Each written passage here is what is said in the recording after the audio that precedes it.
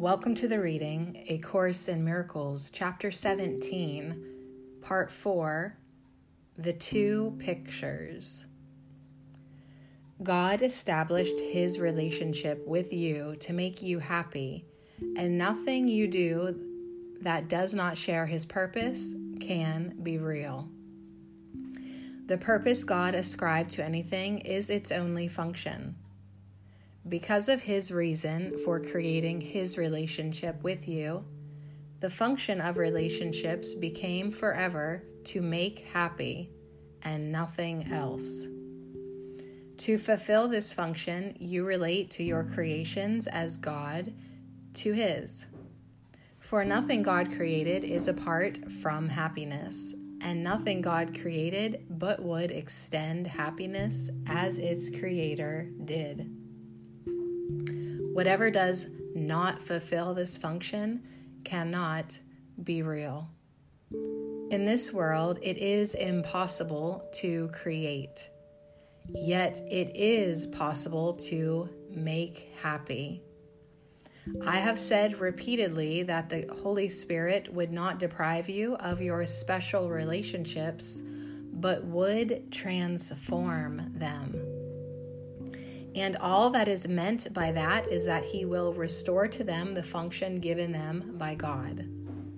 The function you have given them is clearly not to make happy.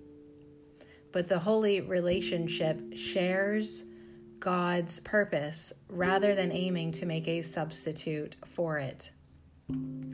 Every special relationship you have made is a substitute for God's will, and glorifies yours instead of His because of the illusion that they are different. You have made very real relationships even in this world, yet you do not recognize them because you have raised their substitutes to such predominance that when truth calls to you, as it does constantly, you answer with a substitute.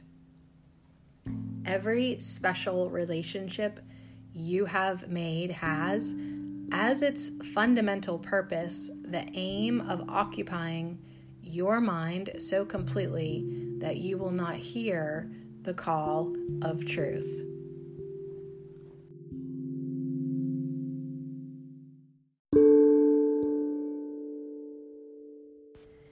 In a sense, the special relationship was the ego's answer to the creation of the Holy Spirit, who was God's answer to the separation.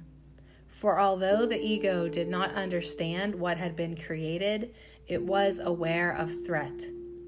The whole defense system the ego evolved to protect the separation from the Holy Spirit was in response to the gift with which God blessed it, and by His blessing, enabled it to be healed. This blessing holds within itself the truth about everything. And the truth is that the Holy Spirit is in close relationship with you, because in Him is your relationship with God restored to you. The relationship with Him has never been broken because the Holy Spirit has not been separate from anyone since the separation. And through Him have all your holy relationships been carefully preserved to serve God's purpose for you. The ego is always alert to threat, and the part of your mind into which the ego was accepted is very anxious to preserve its reason as it sees it. It does not realize that it is totally insane. And you must realize just what this means if you would be restored to sanity. The insane protect their thought systems, but they do so insanely. And all their defenses are as insane as what they are supposed to protect. The separation has nothing in it, no part, no reason, and no attribute that is not insane. and its protection is part of it, as insane as the whole. The special relationship, which is its chief defense, must therefore be insane. You have but little difficulty now in realizing that the thought system the special relationship protects is but a system of delusions. You recognize, at least in general terms, that the ego is insane. Yet the special relationship still seems to you somehow to be different. Yet we have looked at it far closer than we have at many other aspects of the ego's thought system that you have been more willing to let go. While this one remains, you will not let the others go. For this one is not different. Retain this one and you have retained the whole. It is essential to realize that all defenses do what they would defend. The underlying basis for their effectiveness is that they offer what they defend. What they defend is placed in them for safekeeping, and as they operate, they bring it to you. Every defense operates by giving gifts, and the gift is always a miniature of the thought system the defense protects, set in a golden frame. The frame is very elaborate, all set with jewels, and deeply carved and polished. Its purpose is to be of value in itself, and to divert your attention from what it encloses. But the frame without the picture you cannot have. Defenses operate to make you think you can. The special relationship has the most imposing and deceptive frame of all the defenses the ego uses. Its thought system is offered here, surrounded by a frame so heavy and so elaborate that the picture is almost obliterated by its imposing structure. Into the frame are woven all sorts of fanciful and fragmented illusions of love, set with dreams of sacrifice and self-aggrandizement, and interlaced with gilded threads of self-destruction. The glitter of blood shines like rubies, and the tears are faceted like diamonds and gleam in the dim light in which the offering is made. Look at the picture. Do not let the frame distract you. This gift is given you for your damnation, and if you take it, you will believe that you are damned. You cannot have the frame without the picture. What you value is the frame, for there you see no conflict. Yet the frame is only the wrapping for the gift of conflict. The frame is not the gift. Be not deceived by the most superficial aspects of this thought system, for these aspects enclose the whole, complete in every aspect. Death lies in this glittering gift. Let not your gaze dwell on the hypnotic gleaming of the frame. Look at the picture and realize that death is offered you. That is why the holy instant is so important in the defense of truth. The truth itself needs no defense, but you do need defense against your acceptance of the gift of death. When you who are truth accept an idea so dangerous to truth, you threaten truth with destruction, and your defense must now be undertaken to keep truth whole. The power of heaven, the love of God, the tears of Christ, and the joy of His eternal Spirit are marshaled to defend you from your own attack. For you attack them, being part of them, and they must save you, for they love themselves. The holy instant is a miniature of heaven, sent you from heaven. It is a picture, too, set in a frame. Yet if you accept this gift, you will not see the frame at all, because the gift can only be accepted through your willingness to focus all your attention on the picture. The holy instant is a miniature of eternity.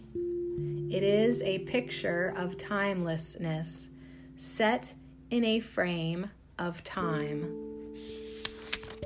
If you focus on the picture, you will realize that it was only the frame that made you think it was a picture. Without the frame, the picture is seen as what it represents.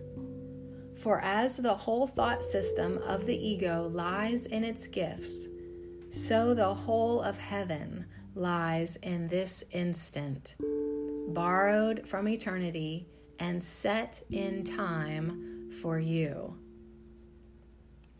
2 gifts are offered you. Each is complete and cannot be partially accepted. Each is a picture of all you can have, seen very differently. You cannot compare their value by comparing a picture to a frame. It must be the pictures only that you compare, or the comparison is wholly without meaning. Remember that it is the picture that is the gift, and only on this basis are you really free to choose. Look at the pictures, both of them. One is a tiny picture, hard to see at all beneath the heavy shadows of its enormous and disproportionate enclosure. The other is lightly framed and hung in light, lovely to look upon for what it is. You who have tried so hard and are still trying to fit the better picture into the wrong frame and so combine what cannot be combined, accept this and be glad. These pictures are each framed perfectly for what they represent. One is framed to be out of focus and not seen. The other is framed for perfect clarity. The picture of darkness and of death grows less convincing as you search it out amid its wrappings.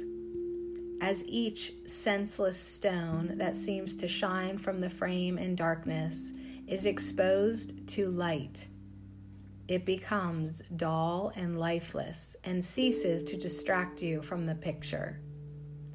And finally, you look upon the picture itself, seeing at last, unprotected by the frame, it has no meaning.